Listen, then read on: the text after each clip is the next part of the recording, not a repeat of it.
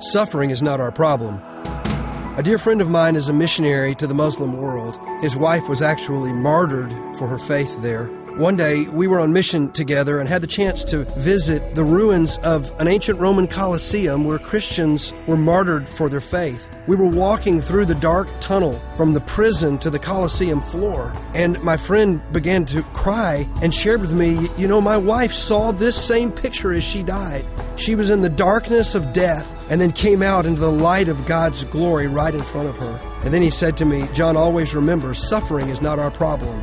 Suffering is the vehicle for the power of God. James 1 tells us to count it all joy when we face various trials. Will you choose joy today and say yes to God in every situation? I'm John Avant, president of Life Action for OneCry.com.